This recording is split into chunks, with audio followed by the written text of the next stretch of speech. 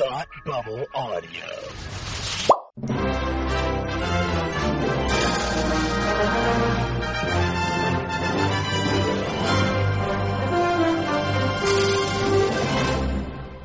Hi, and welcome to Academy Rewind, the fortnightly podcast where we take a look at the Oscars from years past. I'm Tim, and with me, as always, is my co-host and friend of 2021, now 2022, Palmer. How are you today? We made it through another year. Yeah, we did. It was close. Yeah, well, it was really touch and go when you found those nuclear codes, and I was really worried for a bit, but we needed another person to turn the key, so we're okay. Yeah, It's the Crimson. It was a Crimson Tide rule all over again.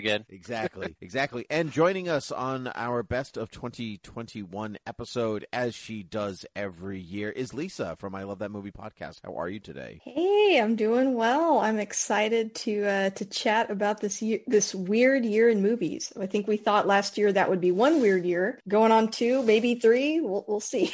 Yep, turns out we got another weird year, and maybe we'll do it again next year. It's going to be fun. All right. Let's hope. All right, so these are the rules.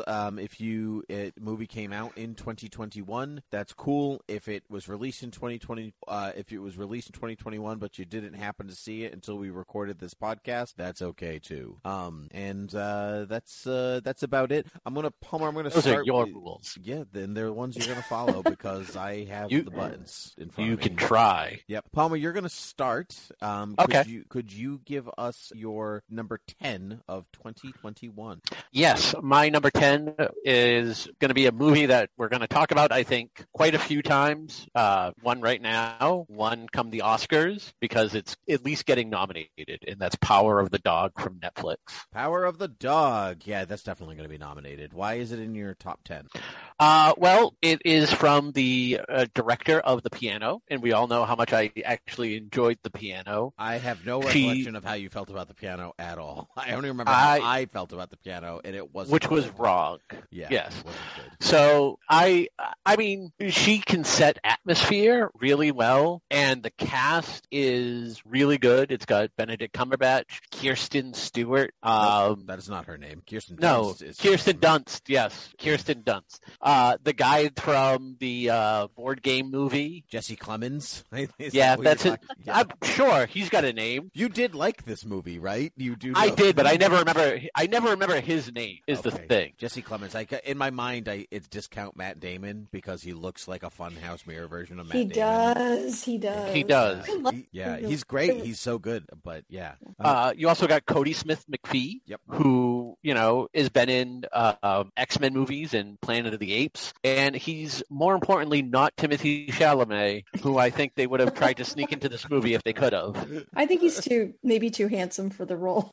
Yeah, but I mean, it's a movie that is a slow burn. It sets its pace. It sticks by it, and it's a movie that while watching it, I was like, I'm actually enjoying this movie a lot more than I probably think I should or would. Mm-hmm. So it was a surprise more than anything. That's great. Especially since I saw it after everyone started raving about it, and I usually hate doing that. That's also very true. Lisa, did you get to see Power of the Dog? I did. I think I had a different reaction than Palmer did. I found that movie very difficult to sit through, not because it was made poorly, but because of the subject matter was very painful and miserable. Yeah.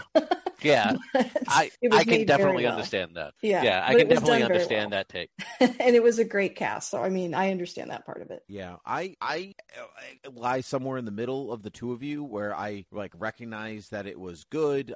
Everybody was doing a good job. I liked the mood, the tone. I liked how it ended, which was all great. I had a hard time getting into the whole thing. There were moments where I was quite invested, and then there were other times where I was ready to turn it off, and so it didn't quite hit for me. That might be the setting more than anything. I just have a difficulty with westerns. It's something in my brain, it just turns off and I become disinterested. So it has to be really good western for me to be invested the whole time. Actually, Cody Smith McPhee was in one of those westerns. He was in Slow West with Mike Fassbender, which I found great. I haven't seen that. Yeah, I will say that as much as I do like this movie, it kind of just barely made it into the top 10 because last week I sat down and looked at my top 10, or I looked at my entire list for the year, and I was like, all right, what am I going to say about these movies? And I got to a movie in my top 10 that I was like, I don't remember you at all. Not even a little. And then I looked it up and I'm like, yeah, I remember liking this movie, but I really can't like figure out what I would say about it. So I was like, out you go. And that kind of pushed in Power of the Dog. No, that's fine. Well, all right. Let's move to Lisa's number 10. Okay, this is going to be controversial. So early my in number the episode. 10, and I'm sorry if you're listening and this pains you to hear me say it, but my number 10 is Zack Snyder's Justice League. Number 10 Yeah. for Zack Snyder's Justice League. That is kind of controversial. Yeah, to some people it's low, to some people it's too high. So, but I really enjoyed it. I mean, it's long, but it's definitely the true vision of what the director had in mind. It's a much better story. It's better told, and people wanted it bad enough. And I, at one point, was kind of like, I don't need it that bad. I'm okay. I'll live on. I'll be fine if we never see it. But then when we did see it, I mean, it was good. So it makes my top 10. That's a good top 10. No, that's fine. I would also argue it's different enough that it is a different. It is. Yeah. It's funny because I in making my list of do I count that it is different, but is it different enough to say that I watched a completely different movie? Because yes, in broad strokes, I didn't. I watched a much better movie for sure. But I wasn't sure if it was I don't know if it felt like it counted in its brand, it's an entirely new film altogether. It just can't be. It's a different director's cut. But I did quite enjoy it. It's in my top 20 of the year, but it's not in my top 10. Cool. For me, it goes right up there with, say, Daredevil, the Ben Affleck movie that also has a director's cut. I mean, I do like them both, but that also has a director's cut that is completely different from the movie that you saw. Yeah. There's an entire side story with Coolio in it. It's weird. Yeah, it's Matt being a lawyer. It's great. There's yeah, some good stuff in there. That's good. That's a solid. I think we've all at different points in our lives and on shows talked about Zack Snyder's Justice League. So I will move on from Lee's top 10, and I'll go to mine. But I have a question for mine. What I have listed in my number 10 is not a it's not a narrative film. It's kind of like a special documentary thing. So does that count? Documentaries count. I would They're count technically movies. Yeah. It's not really a documentary, but okay. So my number 10 is Inside Bo Burnham. I don't know if. Oh my gosh, that's such a good pick. I wish I had put that now. Nope, that doesn't count. God. That would be up towards the top. Okay, anyway. Okay, yeah, but I love your choice. Thank you. All right, then I'm going to keep it. Yeah, it was. I did not have. I was not coerced into watching it, but I was heavily guided into watching it by a few people, and so I said finally I was like, okay, I'm going to watch it, and it blew me away. I just thought it was an amazing piece of filmmaking, considering it was him by himself. Everything is DIY, and the songs are great. The cinematography for what he is doing is good, and I think it hits all the right notes at all the right time. Yeah, it profoundly affected me when I saw it. I was crying. I was very emotionally invested. He just nailed something that we were all kind of feeling at the same time, and then also sort of explored other mental health things, but it was also artistic, and yeah, it was really good. I really liked it. Yeah, I did too. Yeah, so it was good. Palmer, did you get to see it? I'm going to say that you didn't, hated it based on your reaction. No, I didn't see it. Oh, okay. Okay, all right. No worries. No problem. All right, moving on to Palmer's number 9. My number 9 is directed by somebody who made one of my most reviled movies from a few years ago, Hostiles. And the director Hostiles. is Yeah, right. Oh. The director is Scott Cooper, who put out a really good folklore horror movie that has been on the radar for some years, but kept getting pushed back largely due to the pandemic, and that is Antlers. Oh my gosh, I want to see that. That was the Guillermo del Toro produced, but didn't. Yep, Guillermo del Toro produced it. Kerry Russell's in it. The guy from that board game movie is also in it. Jesse Clemens. It's not that hard. It's not a hard name. It's Plemons. It's Plemons. I got it right in front of me. Damn, you were just waiting for me to say it wrong again. I hate you. I really was. Yeah. But yeah, so Kerry Russell plays a teacher who sees something wrong with one of her students. He's not really acting all there. So she kind of takes upon herself to investigate it. It leads into this whole thing. It has, it's a great mythology movie. It's totally not a horror movie. It's just about like mythical creatures with ghosts. Okay, so it's definitely a horror movie because you just said absolutely it's an inside joke. Yeah, it's a slow burn. It's a slow burn horror movie that's very. It feels like it could have been done by Del Toro, but it was done by it's done by somebody else. It's very atmospheric and actually a lot better than I thought it was going to be. It's another one that kind of surprised me. Like I'd been wanting to see this for a while, but I'd always been on the edge of like, am I really gonna like this movie? Turns out you did. So, yeah. For context with that, for the joke that Palmer said when Del Toro's Crimson Peak came out, he said, "Oh, it's not a horror movie; it's a love story with ghosts." And Palmer and I went to go see it, thinking like, "Oh, it's a love story with ghosts." And there's a jump scare like 2 minutes into the movie, and we're like, "Not a horror movie." A horror movie either. I think it's like if you watch a lot of horror, you're like, "No, this is too like atmospheric and romantic." It's a gothic, but I know movie. what you mean. It's not really horror, and he was right, but it was more like there's a jump scare right at the beginning of the movie, and we're like, "Not a horror movie." I'm like, yeah. Ever since that movie, Tim has slept with the lights on and makes his cat like stand guard with a little like cap gun and a helmet. It's great. Yeah, he loves the helmet. I don't know why, but his little ears get smushed. No, and I love Crimson Peak. It's one of my favorites. Yeah. So that's good. All right, we didn't see it, so no more from us. So Lisa, your number 9. My number 9 would be The Suicide Squad. The Suicide Squad, not to be confused with other squads. Yes. Tell me about The Suicide Squad. That was my number 11, 12, 13, 14th favorite of the year. When they said that they were going to make this, the James Gunn controversy happened. And I chimed in that I thought, what he did was extremely inappropriate. Don't really care how long it was ago. And I went through all that. And then I kind of came out on the other side of like, I still like his films. And then they announced this and I thought, honestly, this is like a good fit for his aesthetic. Let's see what he does because, I really liked the Suicide Squad. Mm-hmm. We didn't get the cut that David Ayer intended, but I liked that film. The last third of it is not great. And I remember watching that like, man, I read this Suicide Squad comic and it like opened with them with like a zombie attack. And I thought, man, that's really fun. Like, I kind of wish the movie was kind of like that, where there were just like more fun scenarios. And I feel like this film really gave that. Mm-hmm. And then it had just like a great cast. And I don't know, I left the theater just happy and enjoying it. And, maybe I'm influenced because I'm watching Peacemaker now, but loving that too. Never thought I would care about that show at all, but I love it. So same. I don't know, had to make my top 10. It clearly had an effect on me. Yep. So I liked it. Yeah, I agree, especially for it having a lasting effect. Like I couldn't give two hoots about the Suicide Squad normally. And that was pre their first movie and post their first movie. That movie utterly underwhelmed me in almost every way. And so I watched Suicide Squad. I watch all the superhero comic movies. I think it's now just habit.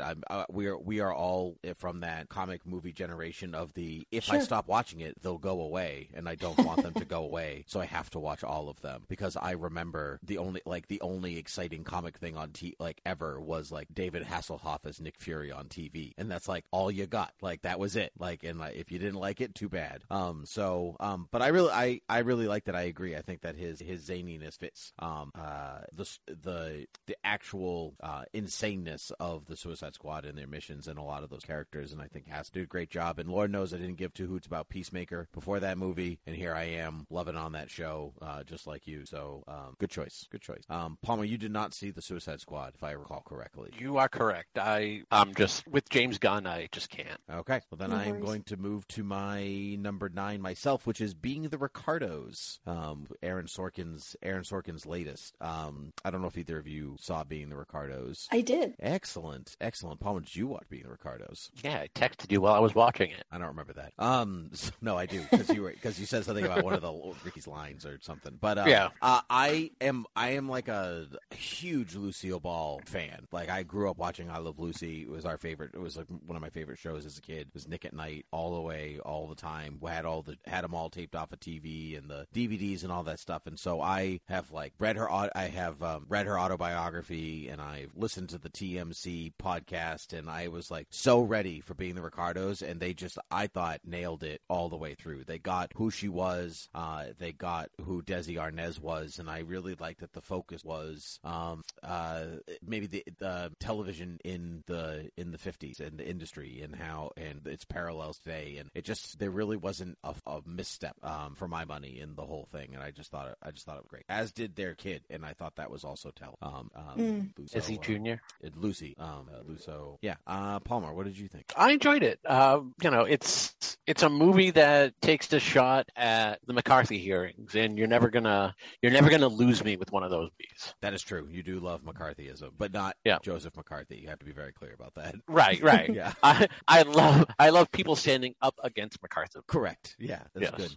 Lisa, what did you think? Yeah, I think last year there was a really good I Love Lucy documentary that came out, and I watched that, and growing up, my dad had always told me about their tumultuous relationship, and like you, I grew up watching the show a lot, but he would always mention like, Ricky was like a ladies' man, and he was horrible to her, and she tried to use the show to save her marriage and all that stuff that everyone says. And when I saw the documentary, it really humanized both of them a lot, and showed that their relationship was complicated and layered and painful, but ultimately left me in a more positive place than I think than what you hear in the tabloids. Yep. And I think this movie did a good job of capturing that.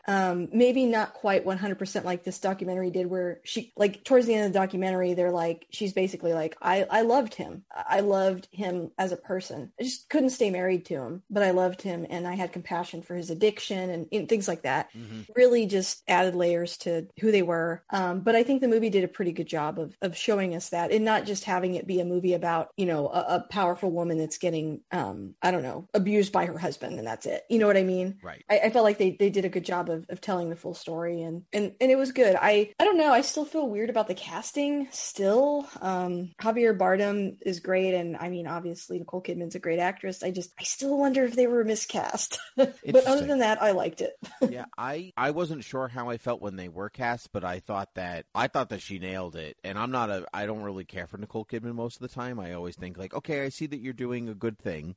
Good for you. And that's great usually, AMC ad. Yeah, right. Yeah, great. You're doing a great job. You're watching that screen magnificently.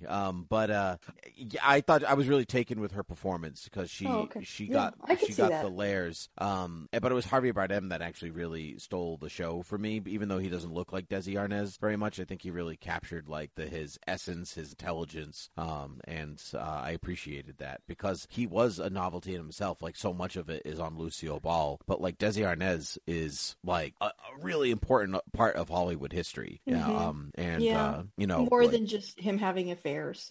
Yeah, right. It's almost unfair that is kind of like where people's brains go first. Where I'm like the 3-camera sitcom, that's Desi Arnaz. Like not watching it live and pre-recording it, that's Desi Arnaz. Like there's so much that is kind of on him that people just take granted in Hollywood now. So so that goes to Palmer's number 8. Number 8, based on a true story and probably one of his best movies in a long time. And it's Will Smith with King Richard. Good choice. Based on the family dynamic of Venus and Serena Williams. And I know there was a lot of guff that the movie took for naming it after the father and kind of making the movie about him and not his actual tennis playing daughters. But I think they show enough in the movie that this is a complete story about how he had a vision back when they were still babies, and they kind of carried it through. Like without their talent, he doesn't matter what he wants, but he tried to keep them on that road. And I think the movie's enough about all three of them that it doesn't really like take away from their accomplishments and greatness. And I, like I said, I think it's one of Will Smith's best roles in a long time, probably since Concussion. Oh, I loved him in Concussion. He was so good. That was great. He just wasn't playing Will Smith, which is hard for him to do. So I wouldn't be surprised if he gets a acting nomination from it. But yeah, I really enjoyed this movie. I like sports movies in general, and this was kind of a different take. It wasn't just like you got to win the championship it's more about a progress of getting there. Yeah, I didn't get to see King Richard, so I have nothing to say. So Lisa. Yeah, I have to agree with you, Palmer, and also want to mention that I had that knee-jerk reaction of like, why are we telling a story about the father and not about the daughters that got these awards? But I got corrected, not personally, but there were a lot of Black women that were like, hey, like stay in your lane, white ladies. This is a positive representation of Black fatherhood, number one. And then another thing about it is so many times we hear about prodigies, kids that were raised to be like your Tiger Woods or somebody like that, where they had it sounds like such a miserable childhood. And this is so different from that because their parents were so invested and so involved and so loving and put their education first. I mean, really put them first in a way that you don't see. And like, there's a lot of scenes in the movie where they show that, like a kid losing and being afraid or so scared of disappointing their parents or too angry, and their parents instead teaching them like, hey, it's okay to lose sometimes and be humble and be a good person. And so, I mean, I just think, the movie was just telling a different story. It's not just about their accomplishments. It's about, like you said, the whole thing. So highly recommend. It also, I think, shows like how much his wife also did for them. Mm-hmm. Like she's not just pushed off to the background as just a ancillary character. She has her moments in this movie to the extent of there was award buzz around her as well, at least getting a nomination. I don't know if that's kind of died down, but I wouldn't be shocked, and I would say it's well deserved. Yeah. So yeah, it's definitely about the family dynamic more than anything. Okay. Well, you guys, your conversation has sold me on watching it. If that is any consolation for not. I think you'll love it. That's great. Well, I'm going to watch it then. So next up is Paul. No, Lisa's. Yeah, go ahead. Okay. Shang-Chi is my next one. Nice choice. I am a huge fan of Hong Kong cinema and have been for a long time. I remember making all my friends watch like Crouching Tiger, Hidden Dragon 1,000,000 times, and other films. I made Palmer come see Shadow with me. Do you remember that, Palmer? Yeah. And I, for such a long time, have been just always wishing that the general public more so would get into these movies and just see how great they are and not just do remakes. We don't need The Departed. You have Infernal Affairs. You have like the originals that you can watch, and which isn't really like the same kind of movie as this, but still Asian cinema. But yeah, anyway, I love that this movie is both a love letter to all those films. There's different parts where it's like a Jackie Chan sort of film. There's different parts that are like Crouching Tiger. It's got all that. I liked the cast, and honestly, I just really like the story. I loved the villain in this. Spoilers, his dad.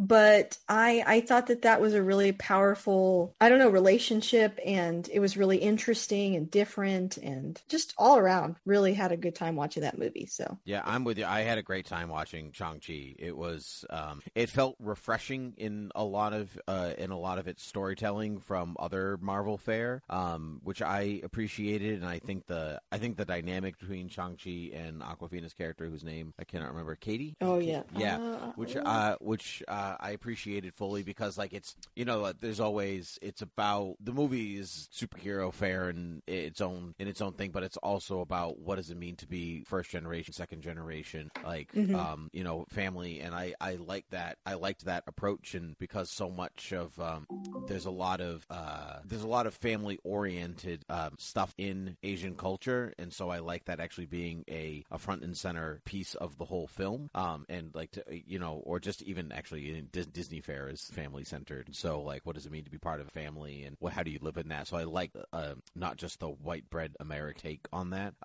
And I thought, like you said, I thought the different types of Asian cinema that you saw in it was great, because like it starts with wuxia, and then it goes to Jackie Chan kung fu, and then it goes to this and this and this, and even by the end, like kind of a little bit of spoiler, but then you get like mystical, like you get a full on mystical cinema, and so I thought it was cool. It was well done. Palmer, you did not see this. I know you did. Yeah, great. Yeah, no. Okay. Not even a little. Not even a little. Okay, which brings me to my number 8, which is Last Night in Soho. Is my number 8. I'm a big Edgar Wright fan, and I felt he did not point this time around. Not one of his, for me, not one of his strongest entries. I like some of his other stuff a little bit better. But I liked the story story it was telling. It's a nice buildings Roman, a coming of age story, built within kind of a murder mystery. And I thought it was well filmed, and I thought its leads did a good job, and it tricked me, and that is kind of what I don't look for in a movie, but when you get so used to watching so many different types of movies, and you see so many tropes and stories and whatever else, that when a story can trick me, I get pretty excited because it did something that a lot of other movies don't get the opportunity to do. So, either of you see it? Yeah, I did. Lisa, did you see it? I think Lisa's gonna. I saw it. I thought it was good. For me, it did have maybe too many tropes, but I did like that big twist, and the music was great, and I think the actors did a good job. So I'm kind of like 50-50 on it, I think. Aesthetically, it was great, and the music was great. And as just like a straight horror, I think it's fine. I think I just thought it was going to be a little more psychological and deeper than it was, but yeah, okay, that it just wasn't what I expected. Okay. Not my favorite of his, but also not bad. Yeah, that's kind of where I land on. It's not my favorite of his, but I also purposely didn't like. I was like, okay, you made a movie. It's called Last Night in Soho. Okay, good. That's all I need to know. And so I went in. Yeah, I went in with only my preference for Edgar Wright movies, and that was basically it. So, Palmer. I mean, the cast is good. I like the leads: Matt Smith, Anya Taylor-Joy, Thomasin McKenzie, the guy from the board game movie. They're all good. Jesse Plemons is not in this movie. No, he's not. No. It would be better if he was, but he's not in this movie. He could have been. He could have been. But yeah, like the downside was like, and I don't typically do this in movies, like, and I think that's because in horror movies I like to get lost in them. I like to like just let the world kind of melt away and not focus on the plot, because I think if you focus on the plot of a lot of horror movies, it starts to really fall apart quick. Yes. But unfortunately, like during this movie, about halfway through, I kind of guessed the ending, and without that twist, the movie just doesn't really become that interesting. My biggest problem with this movie, I think, is if he concentrated on things as much as he concentrated on the soundtrack, his movies would be phenomenal every time. But he seems to put so much energy into the soundtrack, and the rest of the movies kind of fall apart by the wayside. I only agree for some of the movies, not all of them. This one, I do think maybe the soundtrack is maybe better than the movie in its total, but I still liked it, so whatever. There's a kernel of a good movie there. You know what? And you're right. Visually, it looks great. Yeah, and a kernel becomes popcorn, which you eat at the movies. Yum. Which this was the end. Yeah, it's good. Let's move on to Palmer. Let's move on to your number 7. My number 7 is, is that also right? Yeah. That's right. Sorry. Sounds about right. Yeah. So my number 7 is also a horror movie by modern horror genius James Wan. Right? Is it? Yep, James Wan, and that is *Malignant*. One of the most original horror movies to come out in a while, and you say that kind of a lot with James Wan.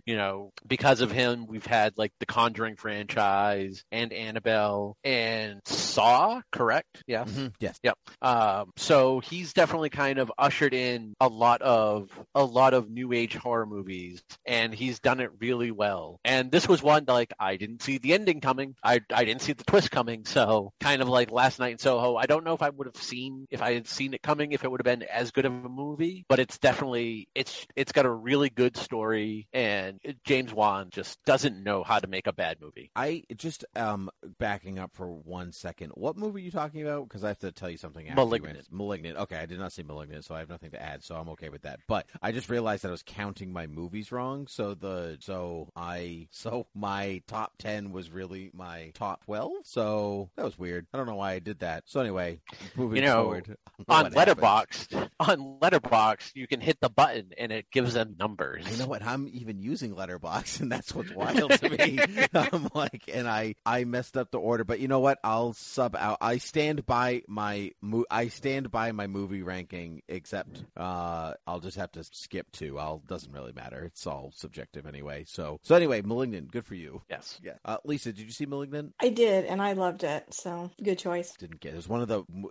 There were a few. It's because it's a horror movie. It's very difficult for me to get to horror movies in my house. My wife hates them, and now with the baby, I'm very sleepy, and so the only time that I could watch horror movies previously was like late at night. But now my late at night is filled with sleeping sleeping because that's all my body will let me do instead of staying awake to watch movies. But you can watch it while you're up feeding the baby at night. I can't. I cannot do that. The light will wake her up. So, well, it will awaken her more than eating in her dreams and then falling back asleep, I should say. So no, I didn't get to Malignant. Couldn't get there. So, but that's okay. Lisa, do you want to add anything to that before we move on? No, I will say, I feel like I have 7 movies left. Did I miscount 2? Okay, great. Okay, so it wasn't just me. Okay. No, you should because you're next. Yeah, so Okay, we're okay, on so- your number 7. Yeah. Okay, good. Yeah. Okay. Okay, so my number 7 is Candyman. Ooh. Which is another horror movie, and I saw this a little later, and I've seen the original Candyman. It's been a really long time. I meant to rewatch it before watching this. I really wanted to do that. I didn't get a chance to, but this movie, y'all, it's so good. I mean, like, not only is it a good horror movie, but it is just like visually striking, told so well, but dang, that ending, I just, I mean, don't do, or you may want to watch like a Disney movie afterward because it is... Or before. It's a bummer because, you know, at the end they sort of include real history into it. But I also thought it was cool that they explored some complicated stuff about gentrification and I don't know, just really great movie. I mean, it had a message and all that, but then it was just also just extremely entertaining too. You're selling me on Candyman, and I didn't think that was ever actually really going to Oh, happen. it's very like, I don't know, you got to watch it, but it's like there is a message, but it's also just woven in so well, and then it's just visually really cool looking. I don't know. I think you'll like it. Yeah. Okay. And it's got Black Manta. It does. Yes. he's a Yeah. good actor. He is. This was really good. It was in the top half of my list. It is very different from the original Candyman from what I Oh, yeah. remember. I think I saw the original Candyman during quarantine. It was one of like the series of movies that I went through. And so like I do think I like this one a little bit better. Yeah. And it's a little different. It's got the nice horror chills. The effects are really nice, and I think this is a really good pick. There's definitely people out there who haven't seen it that probably should. Yeah. Okay. I've never seen any of the Candymans, so I didn't. Again, horror, very hard to watch, but I will try to stay awake and make time for this. That sounds like right on my alley. So I will watch. That's good. Okay. Because I screwed up, I'm just gonna say the 2 movies, but we won't talk about them unless they're on somebody else's list. But I will say like what would be my other movies, I guess, which was Don't Look Up, which I thought was great. Oh, thank God you forgot that one. Yeah, I know you didn't care for it, but I thought. Uh-oh, that's on my list. Oh, great. We won't talk about it. Yes. Lisa! Fantastic. And the next one, which would technically be which would have been my number 8, was Matrix Resurrections, which I loved. Oh yeah, I thought that was good. And so but you know what? No time to talk about that now. If anybody wants to talk to me about it, you can tweet at me at TimmyPG13. So my actual number 7 is Belfast, Kenneth Branagh's Belfast, which was just about a little boy growing up in 60s Belfast, 60s Belfast, Ireland, and it reminded me of, it's basically To Kill a Mockingbird set in Belfast, and you like sub out racism for Protestants versus Catholics, and like that, and the IRA, and that's your movie. And I just thought it was tremendously good. The cast delivers, the script really delivers. He shoots it so well. There's some really clever, stuff with the camera. Like there's this not obsession with going to the movies, but every time they go to the movie, it's in color, whereas their lives are in black and white. So it's kind of like you're entering the magic of cinema as pure escapism, like you escape the dreariness of your actual existence to enter this magic realm. There's some really beautiful stuff in there, and so if you have not seen Belfast, I do recommend. Yeah, I haven't seen it yet, but I know it's going to be one that we're going to have to watch come the Oscars. So I think so. Yeah, I would be highly surprised if this doesn't get nominated. I want to see it really bad, but I haven't seen it yet. Good. I did not spoil anything, so by all means watch. It's also nice and under 2 hours, which I don't need movies to be like really any particular length, but it's an hour and 40, and it's just sometimes that is just a breath of fresh air when you're watching a movie. Where you're just like, oh man, that you just told a good story, and I still have time in my day. What a great day this is. I wouldn't have pegged it for a sub 2 hour movie. Yep. Yeah. Yep. 140, something like that. 142. Nice. So that's my number 7. So we'll go to Palmer's number 6. Number 6 is a action horror movie with one of, at least by all sense on Twitter, one of Lisa's favorite people in the world, Tig Notaro. Yay! And it's by Zack Snyder, who is also on Lisa's list, and it's Army of the Dead. It's his second foray into zombie movie. His first foray was remake of Dawn of the Dead, which is really what got him on my radar. Mm-hmm, me too. Because I absolutely loved his remake of Dawn of the Dead. I appreciate Romero's zombies for what they were and what they stood for, and I think Zack kind of brought them into, a modern time, and he does so again in this one. And it just has all the things that made Dawn of the Dead, what he did with Dawn of the Dead, work well, and he gives it his own movie. And it's it's a heist caper. It's Ocean's 11 almost, just with zombies. Only it's not a movie that tries to take itself too seriously by trying to outsmart you. I was going to say, I thought you hated Ocean's 11. Oh, I absolutely hate Ocean's 11. It's very pretentious, but but this doesn't do that. Like, it doesn't try to be smarter than you. It doesn't try to do anything other than just be a zombie movie with action, and it's just straightforward, but sometimes that's what you want. It's kind of like, your thing with Belfast, the time and the runtime. Like, I got everything I wanted out of this movie. A fun, enjoyable zombie movie. That's great. I'm happy for you. I did not see it. I wanted to, and every time I say, like, okay, I'm going to watch something, I truly forget that it's a movie to watch. So I'll get to it. Yeah. He's making a lot of them. I'll be fine. It'll be around. I mean, Army of Thieves, which is like a quasi prequel to this movie, also kind of landed very near my top 10. It's not like he doesn't direct it. It's just a character from this movie in what he was doing beforehand. Is directing it, right? It's like directed by him. Is it? Oh, I so. did not know.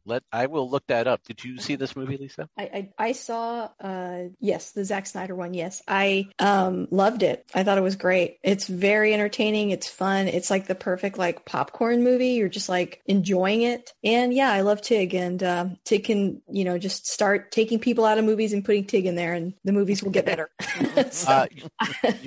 You are correct. He did direct this movie. Okay, he did direct Army of Thieves. Yeah. The guy that's Gunter or whatever his name was. Yep. Matthias Schweighöfer. Mm-hmm. That guy. Nailed it. Yeah, that guy. So close enough for me. Look, I'm pretty sure I nailed the first name though. Okay, Lisa, your number 6. My number 6 is unexpected. I didn't know I was gonna like this. It's Encanto. Number 6 I'm for like- Encanto. Woo! Yeah.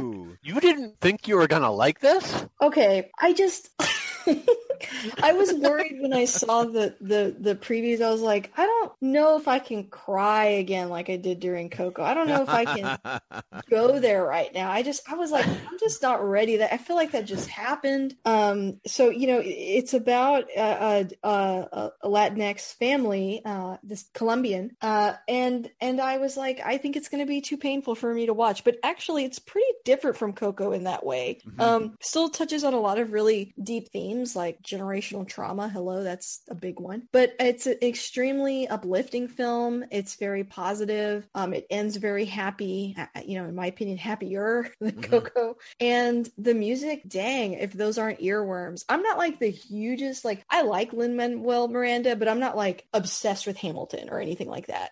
Welcome to the club. And I was almost to the point of being like, I feel like we have enough of him. But then this movie comes along and these songs are so damn catchy. I mean, I don't know. We don't talk about Bruno is still stuck in my head. So like, it's just really good, y'all. It's just really good. I really liked it. I'm with you. I didn't find the songs as like earwormy as you did. My wife did. We watched Maybe you're not together. on TikTok enough. Maybe that's it. That's definitely true. I'm definitely not. TikTok is like 90%. See, Tim, Okay. TikTok is a platform of videos. It's like impossible to avoid any of it. It's like, honestly, it's like let it go. It's like impossible. Gotcha. Yeah. Okay. Yeah. Now, is Encanto Pixar or No. was it Disney I don't Animation? think so. It's just Disney, I think. Straight Disney. And Coco was Pixar, right? Yes. Correct. Yes. But That they is still why- twist that knife. That is why Encanto is somewhat happier. Yeah, probably. but still scarred me in some ways. Yeah. What I actually really loved about Encanto, which you don't see a lot, is the adventure takes place at home. Like the whole movie is just in their home and like around the village. Like they don't go anywhere really. They like have an adventure, but they do it with each other. And I really love it's a very internal, and I very much appreciated that about the movie. It's almost like Quarantine-esque in some way, where like you can have fun at home. You probably have somebody living in your walls. It's fine. Like, no, it's the Disney version of People Under the Stairs? What? Yes, that's exactly what it is. Yeah. Or Parasite. Yeah. Oh, nice. Twist on Encanto I didn't see coming. It's just a Parasite sequel. Oh, man. Yeah, it was great. Good choice. Palmer, did you see it at all? I haven't. It's if I get like it is something like if I get to it, I'll get to it. But it's at least a little bit more interesting now to me. Okay, that's good. There you go. Okay, so that means we're gonna move to my number 6. Yeah, number 6. Good. And my number 6 is 007. No Time to Die. Palmer's favorite 007. Potato. James Craig. Daniel Craig.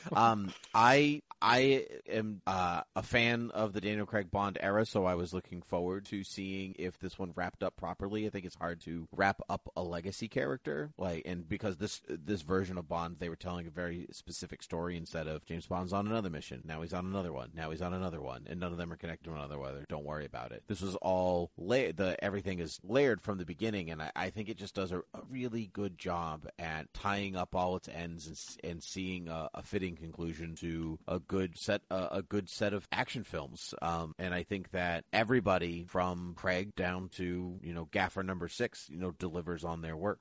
It's just a really good looking, smart action film, and feels still like Bond. Like there's sometimes the Daniel Craig Bonds get away from like some of the fun stuff of James Bond, like fun gadgets and supervillain layers and all that stuff, and this one kind of had all of that with it, along with it being the kind of the I don't want to say gritty Bond because I hate people defining things. This is gritty and grounded, and I'm really sick of those terms, but that's how it started, so I'll continue with the gritty and grounded Bond thing here. But either of you, Palmer, you hate these movies, so what did you think? Yeah, I do. Yeah. Did you see it? Lisa, did you see it? Yeah. I did. I didn't love it. I didn't really like the direction that they went with Bond. I don't want to say any spoilers, but they make a choice that I was kind of like, I was with you to that one choice, and then I kind of had a hard time with it. The rest of the movie I liked. And was it the casting of Daniel Craig? No.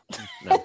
All right. Nor Rami Malek. I thought he did a good job too, even though people give him a hard time. I thought he was really good in it. But who's giving Rami Malek a hard time? I don't know. I've heard they're like he didn't do enough in that. I'm like, what? I thought it was great. I'll give him a hard time. Callbacks. I thought it was a great wrap up. I guess I can say you've probably seen it by now. I didn't love the kid stuff. I thought that was real thrown in. Sorry. No, that's absolutely. It seemed weird. Like they were like, oh, by the way, I had a kid that you never met, and yeah. And it's like this gives you humanity right before you die. Bye.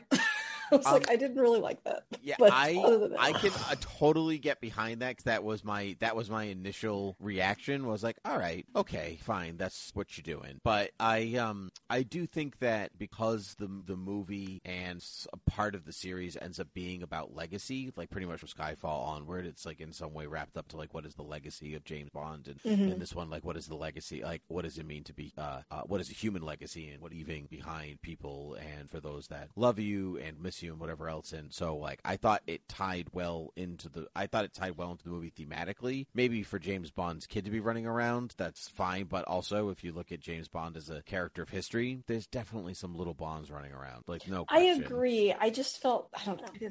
No, I agree with you, Lisa. I will also say like this movie totally wastes Christoph Waltz. Did you wait, so you actually watched it? Yeah, I told you. Yeah, just because I've disliked them doesn't mean I haven't watched them. That doesn't make any sense, but please continue. I mean, so my biggest problems with these series of James Bonds, one, I think some of them are just way too long. Two, is Daniel Craig. Like, I thought Spectre was good. Yeah, I don't like Daniel Craig. Okay. And to be fair, some of it is him, like, at the very beginning, it was like the way he was approaching the character, and then it gradually morphed into the way he acted like he was being, like his family was being held hostage until he he completed another movie. They were. Rachel Weisz is on record saying that she could not work. No, I'm just kidding. So towards the end, like, it was definitely like him always complaining about having to do, like, doing these movies, and then him willingly doing the movie. Right, but he's willingly doing the movies. Yeah, I get your point, but I'm also like, I'm trying this thing where I just, whatever they say outside of the movie, I don't try to bring that into the movie as much as I can, just like separate art from artist as best I can. And so I just kind of trying to enjoy movies on their own merit, and because movies are very difficult to make, and as much as we love talking about them, we don't make them. So you don't know that.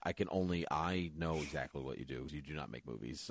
So I try to keep my criticisms about some, like, acting is hard, to a minimum, because to Lisa's point, he got hurt a lot. And I'm not saying that, like, acting is hard, but here's the thing is, like, he would complain about the movie and be like, you know, this is the last thing I ever want to do. Hey, Daniel, we're going to do another Bond. Okay. Yeah, but you know what? But he had a great experience doing this one, and he was very adamant about that. Because he was like, they're killing me off finally. He hurt his hand, I think. But yeah, that was it. But even then, he said this was the best experience that he had making a Bond movie. So I think part of that is just who's in charge and how does a film set get run, and so yeah, I don't know. So I loved this one. I don't think it's as good as Skyfall. Maybe it's as good as Casino Royale. I have to think about it. I have to watch them all again. But I don't know. Casino Royale at least had Ava Green. This one technically has Ava Green in spirit. Yeah, in spirit. Twist. It's a ghost story. Yeah, it's a love story. It's a ghosts. Bond movie with ghosts. No. All right. That was my number 6. So Palmer, to your number 5. My number 5, and it's weird how some of these movies ended up pairing up on my best of my top 10 list. But it is absolutely not a controversial movie at all, and it is Zack Snyder's Justice League. At your number 5, right on. Yeah, at my number 5. I know you were waiting for it to be like number 1. I didn't think it was going to be number 1, but I did think it was going to sit somewhere in the top 3. So 5 is a little surprising. So as much as I love this movie, I love what Zack Snyder was trying to do and the world building he was trying to accomplish. I really wish we could see it through in some form, whether it be an animated form, comic form, just something to see his vision through. I think he gets the most out of his actors in these series. But I will tell you the one reason this is not higher, and it could have been lower because of it, and that is the choice of what they did with Lois Lane. In that she is used as an emotional tool. Yeah. Yes. I find that Lois she's great. She's also really good tool, regardless of what Superman movie you're talking about. No, like Man of Steel, she definitely is not, and throughout most of this movie, she kind of isn't. It's really just like the last bit of the movie that their choice of what to do with her character in the supposed future. That's what you're talking about. Oh, yeah. That's why I really don't want to see the rest of his vision come to fruition. Like, it's just a lot. Like, anything that you read, I'm like, that all sounds terrible. I'm glad that this is over because I don't want to see any of that. I mean, knowing what was going to happen afterwards, I'm willing to see it. But where this movie ends and knowing that there's probably not going to be a finale to this, it's dumb, and I don't like the choice. I didn't like it when they've done it in video games or animated movies. So, and yet it still made your number 5, which means that the rest of it has to be pretty dark. Well, it's because it's the best. Yeah, it is easily the best superhero movie of last year. It's got a great cast, actors that know what they are doing and what they should be doing with the role. Like, I've been on record, like, I don't care about Cyborg.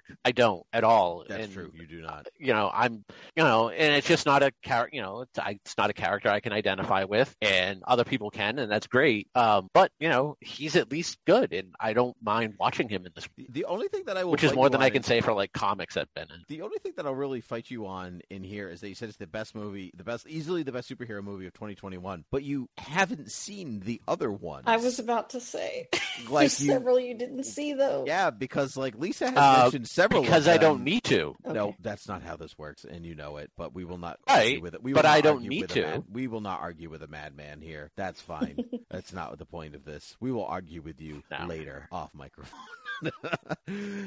Okay, Zack Snyder's Justice League. We've already talked about it. So, Lisa, your number 5, please. This is really hard. This is where it starts getting difficult, and I feel like maybe I put this one way too high. There's like 3 movies I could have put in this spot too, but I saw a movie last week called The Card Counter. Oh, oh my God, Oscar Isaac movie. Yeah, and I was really surprised by it.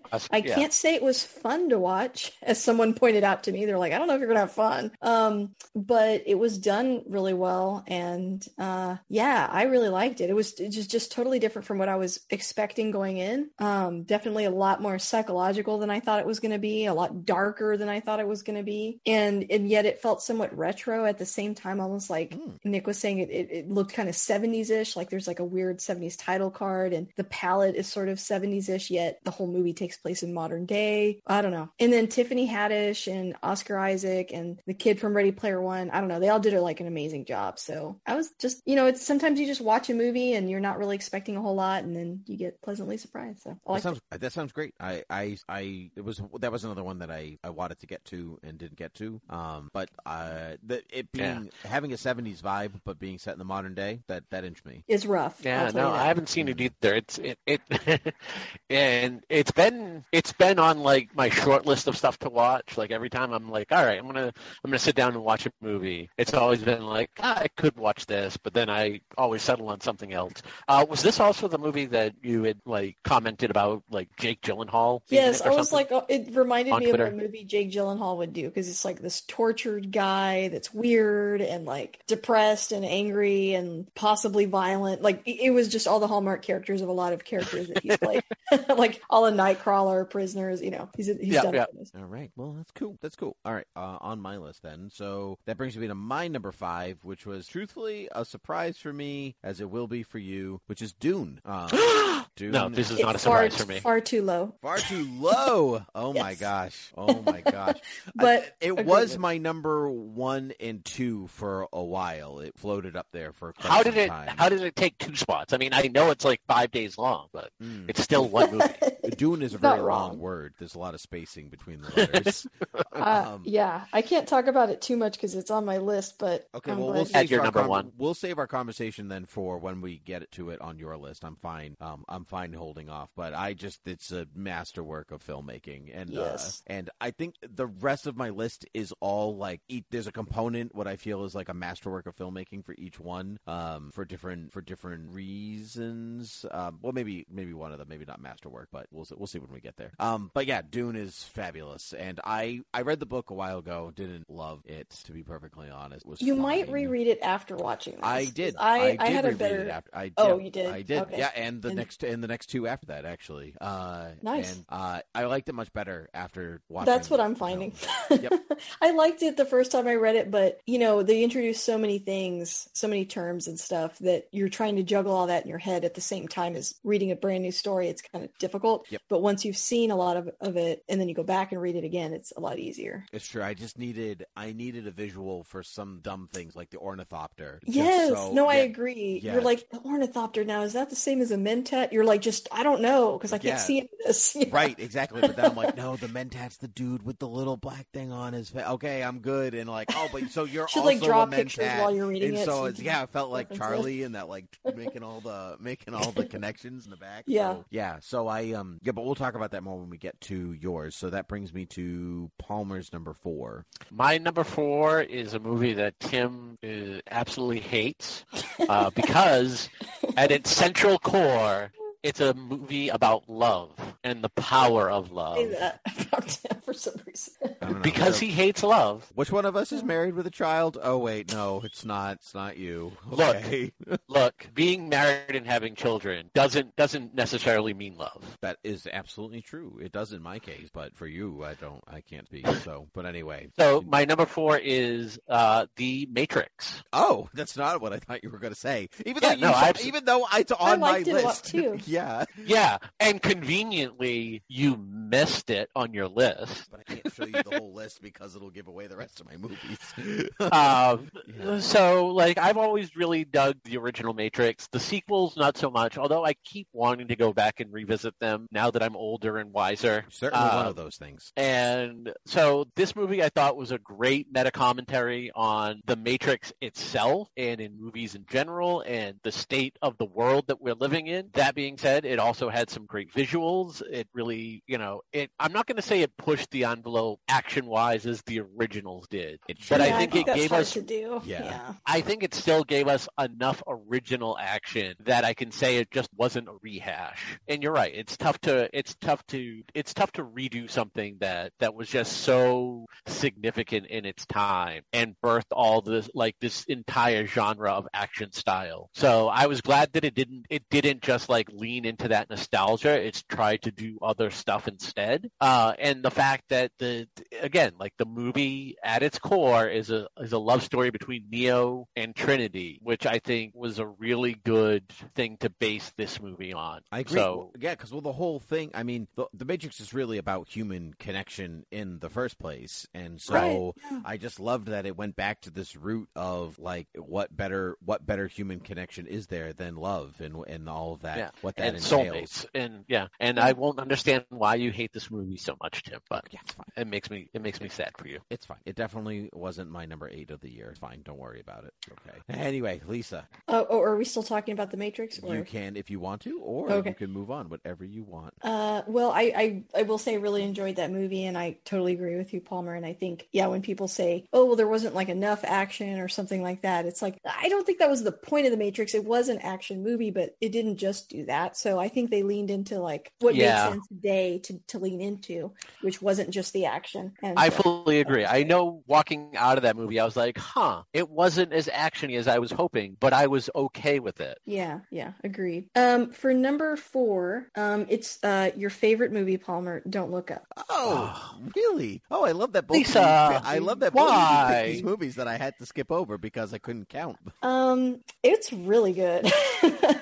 I like this director's filmmaking in general, but this movie, it just hit for me. I don't know. It is hilarious, first of all. But, there's some criticism online that it's too on the nose. And I'm like, is that even possible anymore? I mean, I feel like we live in a day and age that's just 100% The Onion every day, but real life. Mm-hmm. And this movie was commenting on that. I think it was originally supposed to just be geared towards climate change, which we also don't care about for some reason that's inexplicable to me. But they shifted a little bit of the narrative to include the stuff that was happening with COVID, understandably, and it made sense. But the whole like, don't look up or just look up, I was dying. And I love that they took shots at everybody. It wasn't just one side. I think there were a lot of shots taken at, the political side of the spectrum that I'm on that seems to heavily rely on celebrities, trying to desperately get us to care about our lives ending. And I just found all that stuff really, really funny. And it was great satire. And it's a bummer. I have some friends that like found this movie so disturbing they couldn't even enjoy it. But maybe I just have a dark sense of humor. But then I think it did its job. Then if it was so disturbing to them that they couldn't enjoy it, I'm like, well, then it did what it was supposed to do. And I'm like, well, look around.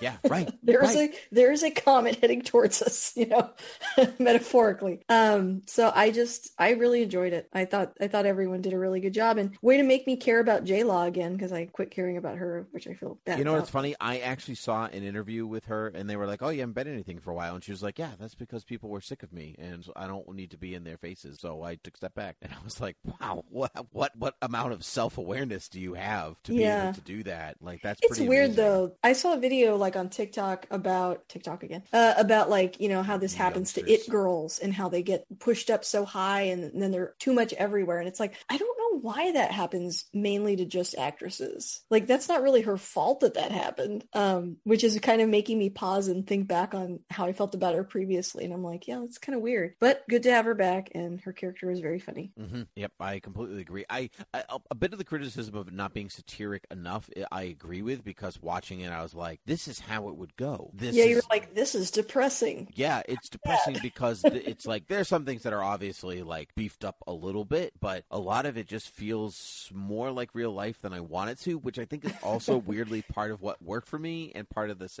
part of an effective satire where it's not so wild and crazy that I can't see it ever not happening. What I really liked is the slight spoilers, but I liked how there's this like a group of everybody that gathers for dinner at the end. I just thought that was really beautiful because like there's like one of the more powerful symbols in stories, people eating together, because like you can always like when it goes wrong, like you know what a good meal together is supposed to look like. So when it goes wrong, it is unsettling because you do eat almost every day, hopefully. So like when something is happening around it, it's a really effect symbol. And so I appreciated how the movie kind of hinged on that moment. Palmer, you didn't like this movie? No, I couldn't even, and to be truthful, I couldn't even finish it. And some of it was like, I've seen this from him already twice now. I liked it the first time. It got less so the second time, and now I think he's dangerous. Like for me, he's dangerously becoming like a one-trick pony. But that being said, you like love ponies. I do. I really do. Especially little ones. Little Sebastian.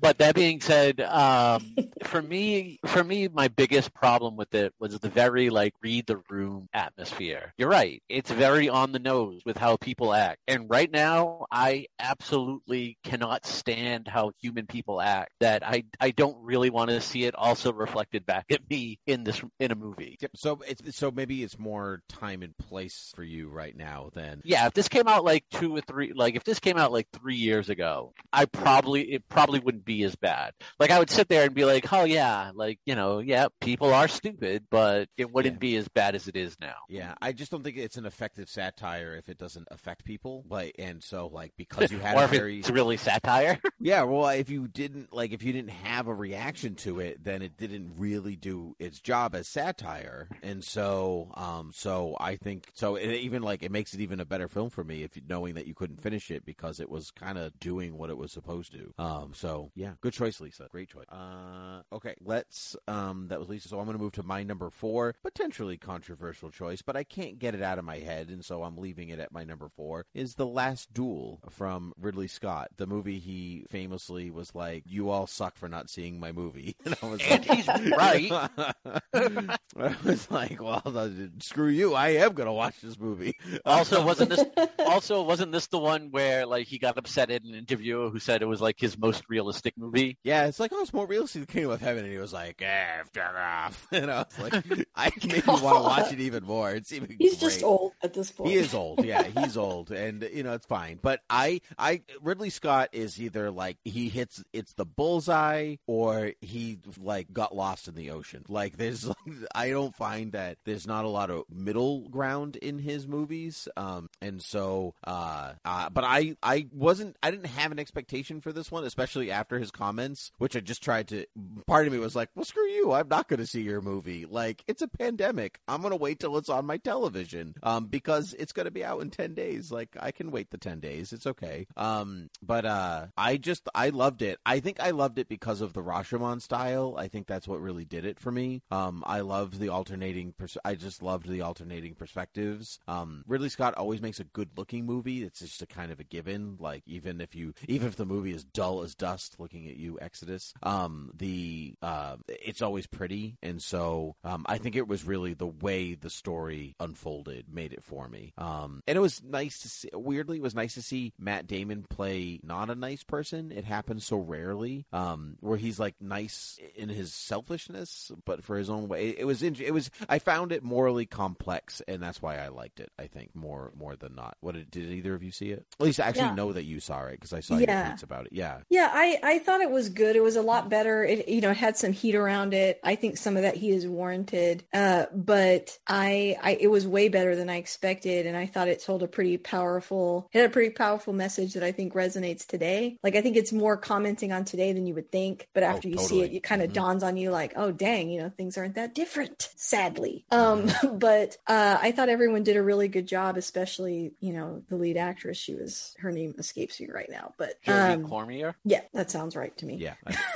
Yeah. But I thought she did really, really well, playing all the different kind of perspectives, and yeah, I liked it. It was long though. I will say that when we sat down to watch it, I went, Nick, can we watch this? And I said it's 2.5 hours, and he was like, 2.5 hours. Oh no! So I ended up watching it alone. But yeah. Yeah, I also ended up watching it Not alone even for your pretty dog much the watched same it with reason. you? No, she stayed. Peaches and Jake stayed with Nick. Well, he played video games. They abandoned me. So Wow. They were like, sorry, They we don't like Rashomon. We're out. they were like 2.5 hours. No. Wow. Talk about living up to man's best friend. Yeah. Yeah. They're sexist. Just like people in this movie. Wow. Yeah. So it's funny because I do like this movie. Although Ben Affleck in this movie just reminds me of reminds me, oh God. But it just reminds me of the joke I think Family Guy made like years ago when they did like a flash, like they did a cutaway, and it was like Ben Affleck preparing for a role. He's like, oh no, I have to be King Richard III in like 3 minutes, and then he's just like, hello, got it.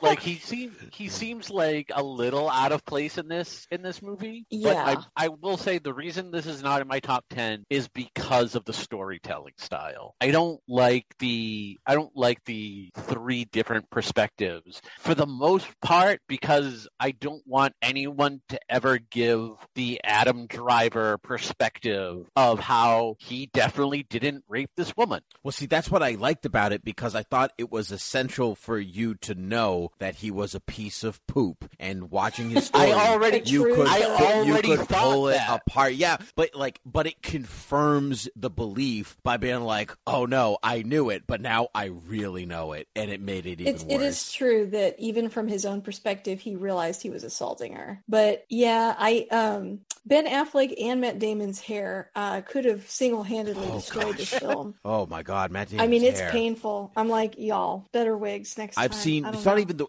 Even Matt I've seen Damon's quarantine like facial hair hair better than what was It looks happening on his head. Crazy. Like when I saw Ben Affleck, I was like, what? I've just started digesting Matt Damon. Now I have to digest Ben Affleck in this wig. Yeah. It was hard, but Yeah, but I do. You're right. Like I like seeing Matt Damon in kind of a different role. Agreed. Yeah.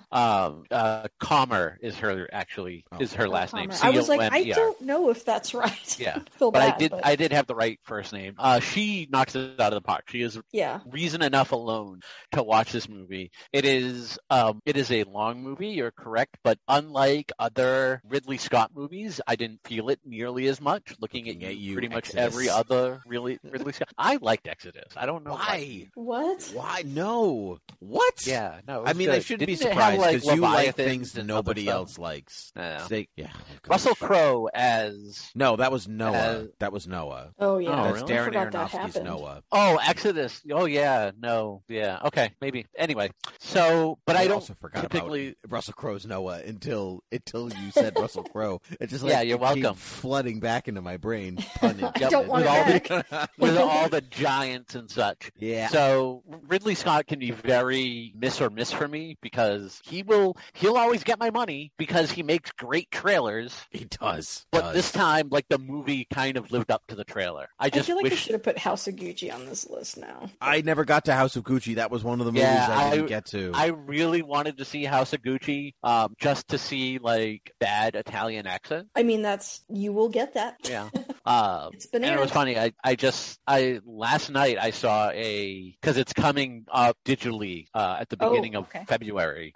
So Lady Gaga was on one of the late night talk shows, and they were talking about how she had a scene in which she kissed Selma Hayek that got cut from the movie, but she was just talking about how she was like, I really feel like that person in school that had like the girlfriend that lived out of state because she got to kiss Selma Hayek, but she also talks about how Selma Hayek put put like treats in her shoes to make the cats follow her. Oh my God, What? that's Yeah. great. Yes. Yeah, I would But love to see that movie. It's actually House of Gucci and Nightmare Alley are like the two that like Oh, I yeah, I really need to see really that wanted too. to see you, and Yeah. I just didn't get to you. And they're Mm. both coming out soon on digital. Oh, good, I good. will be watching them. Oh yes. Yeah, House of Gucci's coming out, and I think Nightmare Alley is either going to be HBO Max or Hulu. HBO okay. Max, February 1st, I think. Oh, is- perfect. Yeah, so we were very close Yeah. to the release of this episode, but Yep. before we had to do this before 2021 best ofs become completely irrelevant. We had to do it before we had to do the Oscar recap. Correct. Essentially. Yeah. Correct. Yeah. So that was my number 4. So Palmer, it's your number 3. That's usually how numbers work. Great. Okay, your number 3. So my number 3, and I fought for this earlier, and I don't care what Tim is going to say, I'm counting it, and that is Promising Young Woman. I don't care when it technically came out. It came out in 2020, towards the end, during the pandemic when we were still not allowed to go out. Yeah, I will allow So- it because it was a weird year last year. Yeah. That's strange. But I approve of your choice as a movie. Promising Young Woman is fabulous. We had a whole discussion. Tim browbeat poor Lisa into taking this off her list. Well, maybe I'll just make that my number 3 because I think another one of my number 3 is now 2020. That's fine. Don't worry about it. But I this also added 2 extra movies in by accident. So Yeah. it's whatever. Who But cares? this is such a great movie. I honestly think it should have won the Academy Award last year. It did win for writing, which I was really pleased with.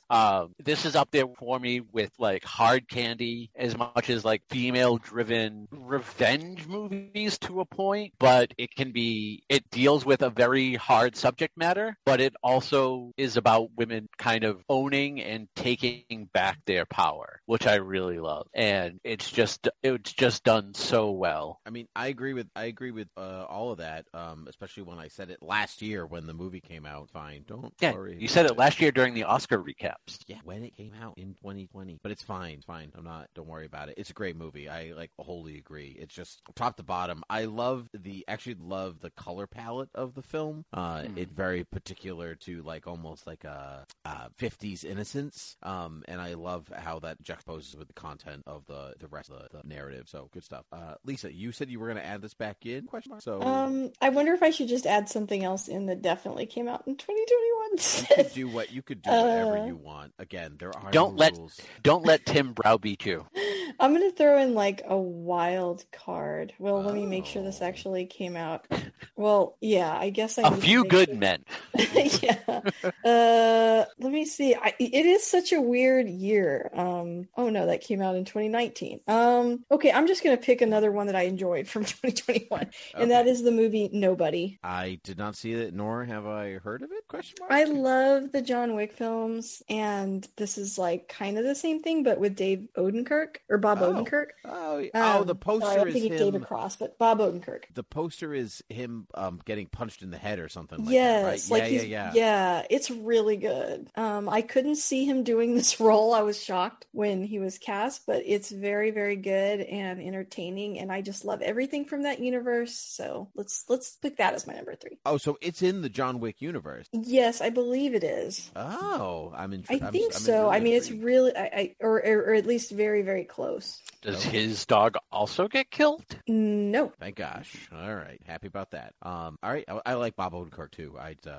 So I will check that out someday, eventually, soon, probably. Paul. No, wait, that was Lisa. That was Lisa. Now it's on to you. That's my turn. That's exciting. My number 3 is weird because going with the weird year thing. It was released like 2 weeks before 2021 was over, but I didn't see it until this year. But that is The Tragedy of Macbeth. Oh gosh, I want to see that so bad. It was so good. I can't even. It was just ridiculously good. It was almost my number 1. And I have maybe particular reasons why it like the other 2 movies kind of just top off. And it really just at this point in the top 3 just comes down to what would I enjoy rewatching the most if I'm like, oh, I just need to kill like 2 hours, 2.5 hours. And Tragedy of Macbeth is kind of a downer. So it landed on number 3, but it's the best best filmed Macbeth I've seen, and I've seen quite a few at this point. Cast is superb, but what I think I was really taken with is its visual tone. It goes for the black and white, so it's a nice visual homage to Olivier's Hamlet from 1947, 1948. And his Othello. It was also black and white. Was it? I didn't. Well, the reason it's not just the black and white, but it's German expressionism, and like the sets are just all brutalist architecture, and it's just really cool. It looks like an old German expressionist film, but it's Macbeth. And truthfully, the sword fight at the end was actually worth your time, which never happens in Shakespeare. It rarely happens in Shakespeare, where it's like, and they fight and it's over, and I'm like, but that's some of the good stuff. So, yeah, and I loved the way that the witches were done, and it's just the movie has sat with me since I watched it, which so in a good way, not in a Clockwork Orange kind of way where I'll have nightmares tonight just because I mentioned the movie. But yeah, I definitely watch Tragedy of Macbeth. It is worth your time. Anybody have any? Am I the only one that watched that? Yeah, I haven't You're seen it yet. You're the only one that watched all of it. You didn't watch? What? Say more things. I mean, visually, it's fine. It was fine. Denzel Washington is Denzel Washington, unfortunately for me. Like, I just never see him in a part. I just see him in the part. Mm-hmm. So that kind of, like, him talking Shakespeare is just like, I really wish that they would have cast somebody else. And I say that knowing, like, Denzel can get almost any job he wants. So, I don't want to take food out of his mouth, but don't worry. I just don't think he serves the film. I disagree, but that's okay. I think that's a longer conversation that we have time for. Okay, well, that's very interesting, Palmer. I'm shocked. Give me your number 2, though. My number 2 is, as I said before, anytime you have people fighting against McCarthyism, I'm gonna really enjoy the movie, and it being the Ricardos. Wow, really? Your number 2? Oh yeah. Well, wow. I mean, come on, Aaron Sorkin. Like, I love his dialogue. I can have it all day long. Nothing about this is not Aaron Sorkin like. I really loved last year his Trial of the Chicago 7. Mm-hmm. I think was up near the top of my list. So this is no surprise. I really liked Javier Bardem as Desi. I thought Nicole Kidman kind of vanished into the role of Lucy. I did see her at times, or I did hear her at times, but overall, I think she does a really good job at transforming. The ensemble cast, J.K. Simmons is like a delight in this movie. Like, he is utterly, utterly hilarious. And the line that you were talking about earlier is one that he says to Lucy about how Desi is more American than the guy who did Yankee Doodle Dandy. Oh yeah, James Carney. Yeah, he's Dave like Cagney, not Carney. Yeah, Cagney. No. The writer, the guy he was playing, the guy Cagney was playing. It'll come to me. Give me a second. Yeah. But he's like, he's more, he loves America more than him, and he wrote the same song 7 times about it. Cohen, George Cohen. Yeah, George Cohen. So, and you're right, like this, like, so like they obviously didn't stay together, and he was a womanizer, and you see that in this movie. Like, that's one of the things that is a through story in this movie, is him supposedly possibly cheating on her, and he still comes off not necessarily as like the best of husbands, but it's like he does still care for her and love her, even though he is also cheating on her. Yeah, you don't want to say that, like, you don't want to fall back on the, it's just cultural, because that's not great, because then it's the juxtaposition of no, I know you're not, but it's like, you don't want to be like, oh, well, he's more American than this, but also this, but here's this stereotype or whatever, but everybody who knew him and all the biographies or whatever else will always talk about, this is the culture he was raised in, this is what he did, this is the life that he led before, and it was just hard to break out of that. Yeah. But so I think it gave me insight into their relationship, one that I didn't have prior to this, because I didn't grow up on Lucy. Like, I knew who she was. I knew all the stuff that she did for the business. I didn't know necessarily the stuff that he did. Like, I didn't know about his whole vision of getting a live studio audience that this movie talks about. And it's all fascinating stuff. And to the point of, like, the stuff that they tried to trailblaze on on the show and in doing the show. Like, not only is she a producer for this TV show, but one of her lead writers in the writers' room is a woman, which was not a thing back then. So there's a lot of stuff that not a popular thing. I wouldn't say it wasn't a thing, but it definitely wasn't the popular move. Right. Or at least as far as a head writer goes. Like, they were in writers' room, but still not as much as they should have been, and definitely not as head writers.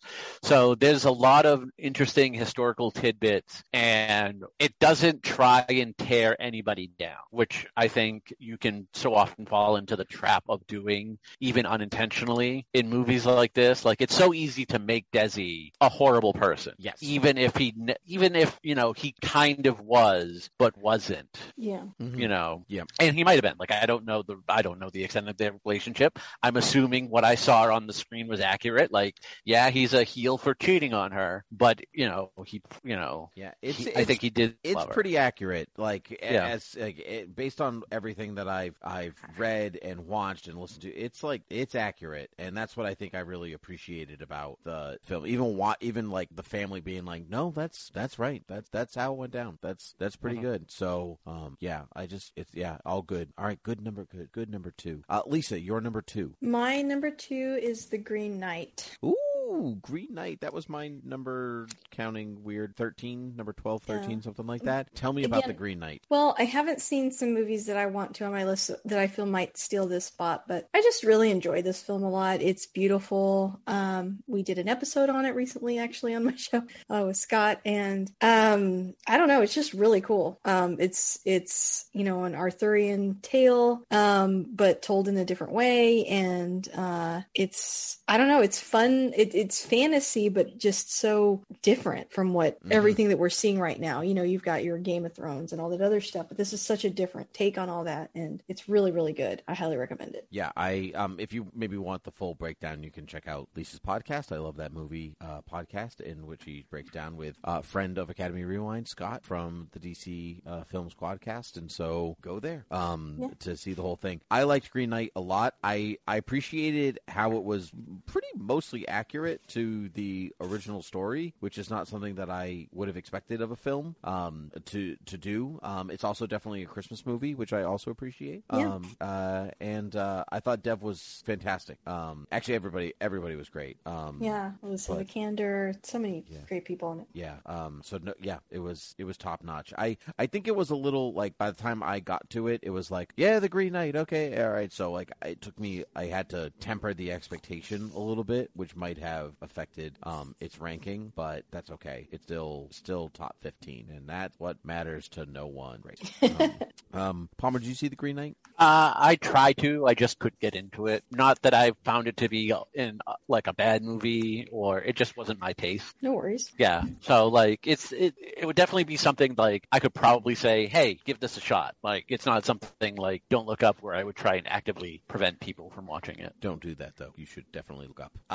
My number two is Spielberg's West Side Story, which is a movie I was not overly excited for pretty much at all.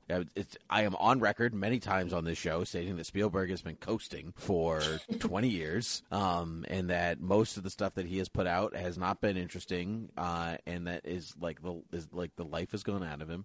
Like, it's all good because he's Steven Spielberg, but this was the first time since the late 90s, early 2000s where I was like, wow, Steven Spielberg, what a filmmaker. How incredible are you? I very much enjoyed it from top to bottom. I have seen the original, which actually that episode is coming up on Academy Rewind. It has not been released yet. But this I think it's superior. There are things he does with the camera in this movie where I think I don't even know how you did that. Like, I don't know how you were able to take the camera that you're using and make it fit into that position. There's just a real kinetic energy to the way that to everything. And so when the camera stops moving in the film, it has great impact. And I thought the cast was spectacular. I think there's some criticism on the leads, which I didn't actually find.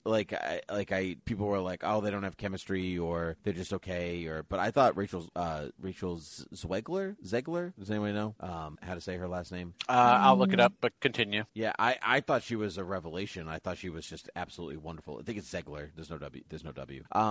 I thought she was absolutely terrific. And what I really appreciated from most of the cast is they were actual musicians and actual dancers instead of like the Hollywood version of like, oh no, we'll teach you to dance in 2 weeks and then we'll pretend. Or we'll teach you to sing in a week and no one will notice. I notice those things as a musician, and so they're trained, they're real, they know what they were doing. And the weak spot is Ansel Elgort, who again taking the artist keeping the art away from the artist. He's good. He's not great.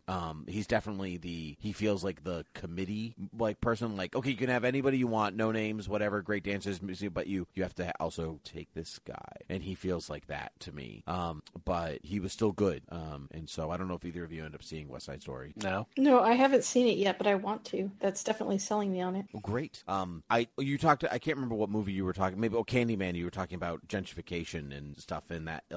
There's a lot of that in here too. Makes and sense. I think it's a good slight update of West Side Story itself. And you know what? It's a love story, Palmer. Just so you're aware. I don't know if but you only like it because they both die. Spoilers, and no, they don't. Actually, that's like they change it. It's different. What? So you totally unsold me on this movie. No. Just watch the movie. I did not tell you exactly how it ended. Too late. I was like, you've seen West Side Story. You should know how it ends. Yeah, at least one of them died.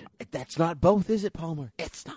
Anyway, I don't know that. That's not what the word both means. Anyway, there's no way of knowing. That's my number 2. Palmer, what is your number 1 movie? My number 1 movie is a really feel-good movie. Uh-oh. It made me laugh. It made me cry. Tim, again, is utterly against the movie for why I don't know. Wait. I can't. Is it the Kristen Stewart Diana movie whose name I cannot remember? Is that what it is? Spencer? No, Spencer? that was outside of my top 10. She's great, okay. but the movie was not good. Okay.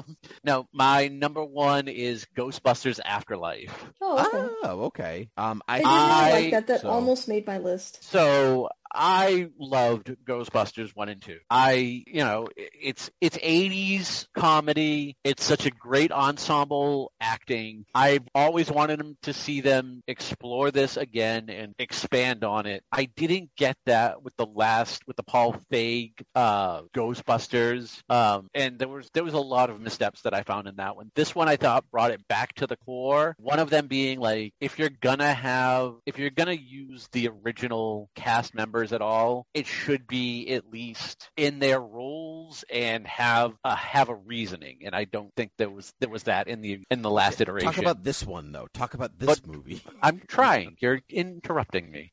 So it has great callbacks to the original. It has the heart of the original. It's got the new generation of kids that can take this mantle and continue doing Ghostbuster movies if they want to. And if they do, it should only be done by Reitman. So as long as Jason Reitman wants to continue doing these, I think it should. Special effects are great. The story is familiar, but a continuation, and the ending will make you cry.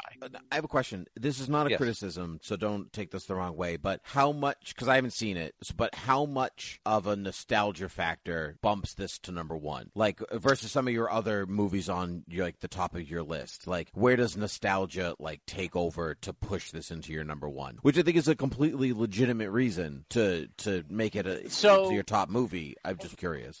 Nostalgia plays a part, but I will say that this movie feels more spiritually like Ghostbusters. That it wasn't just like a nostalgia dump. Like it just wasn't like it wasn't like remake of Ghostbusters. It wasn't like A New Hope 2.0. This kind of stands on its own, and while it has callbacks to the original, I don't think it leans so heavily on the original that it's not its own movie. Okay, that's good. I agree with Palmer. Okay, that's great. I haven't seen it yet, so I didn't even want to like it, and I loved it. So that's a great mark on the movie. I just felt like, I don't know.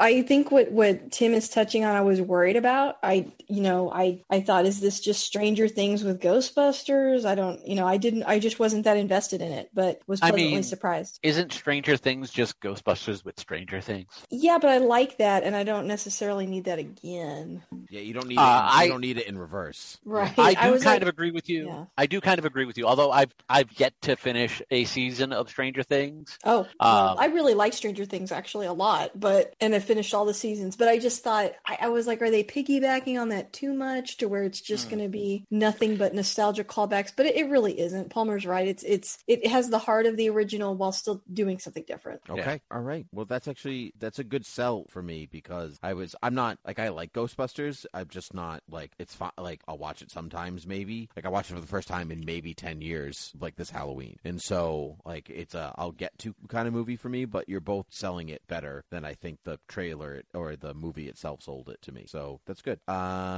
Lisa, your number one. It's Dune.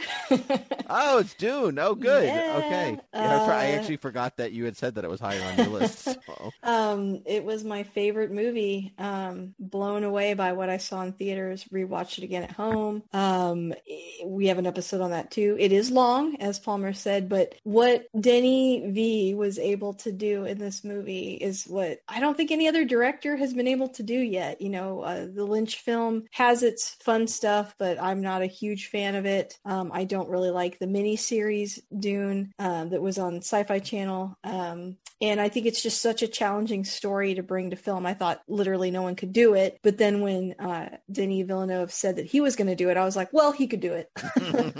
Just based on what he did with Blade Runner 2049, which almost also seemed kind of impossible. My biggest concern was that it would flop. I thought that it would come out and be genius and wonderful and that nobody would see it, because it's a weird story. I mean, Star Wars has kind of taken a lot of elements from Dune and made them a lot easier to digest and more straightforward and entertaining, whereas Dune is like this really long, drawn out political sci-fi drama that is more akin to Game of Thrones than it is to Star Wars, and the character Paul Atreides, you have to anchor the movie around somebody, so that's who you anchor it around, but he's not, it's weird to say this, but he's not necessarily the main character. Nope. It's hard to put it. Yeah, I mean, if you read the book, it makes sense. Yeah, he is and he's not. He's the central character, which I actually think is part of what makes the first movie also incorrect, because it like completely misunderstands the point of the savior character, like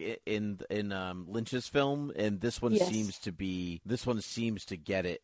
Denny gets it a bit more. Of course, we only see half the movie, but right, because it's just part one. But I have always loved the story. I don't know. It's a lot to take in the first time, and so, but it's so intriguing at the same time, and it is such a rich universe. And so I've always liked the story, but I've always thought like even just trying to explain it to somebody else, like in a sentence, is like difficult to do. So I just thought that would be really hard to do on film, but I think what he did was perfect. And a lot of the criticisms that people have about, the white savior character and some of the other stuff is really going to get resolved for them in the future. I agree. Like it's because you're only seeing half the story. You don't really get what else you don't get what it's really about and what it's really doing. But I think that Denny plants the seeds for the rest really well.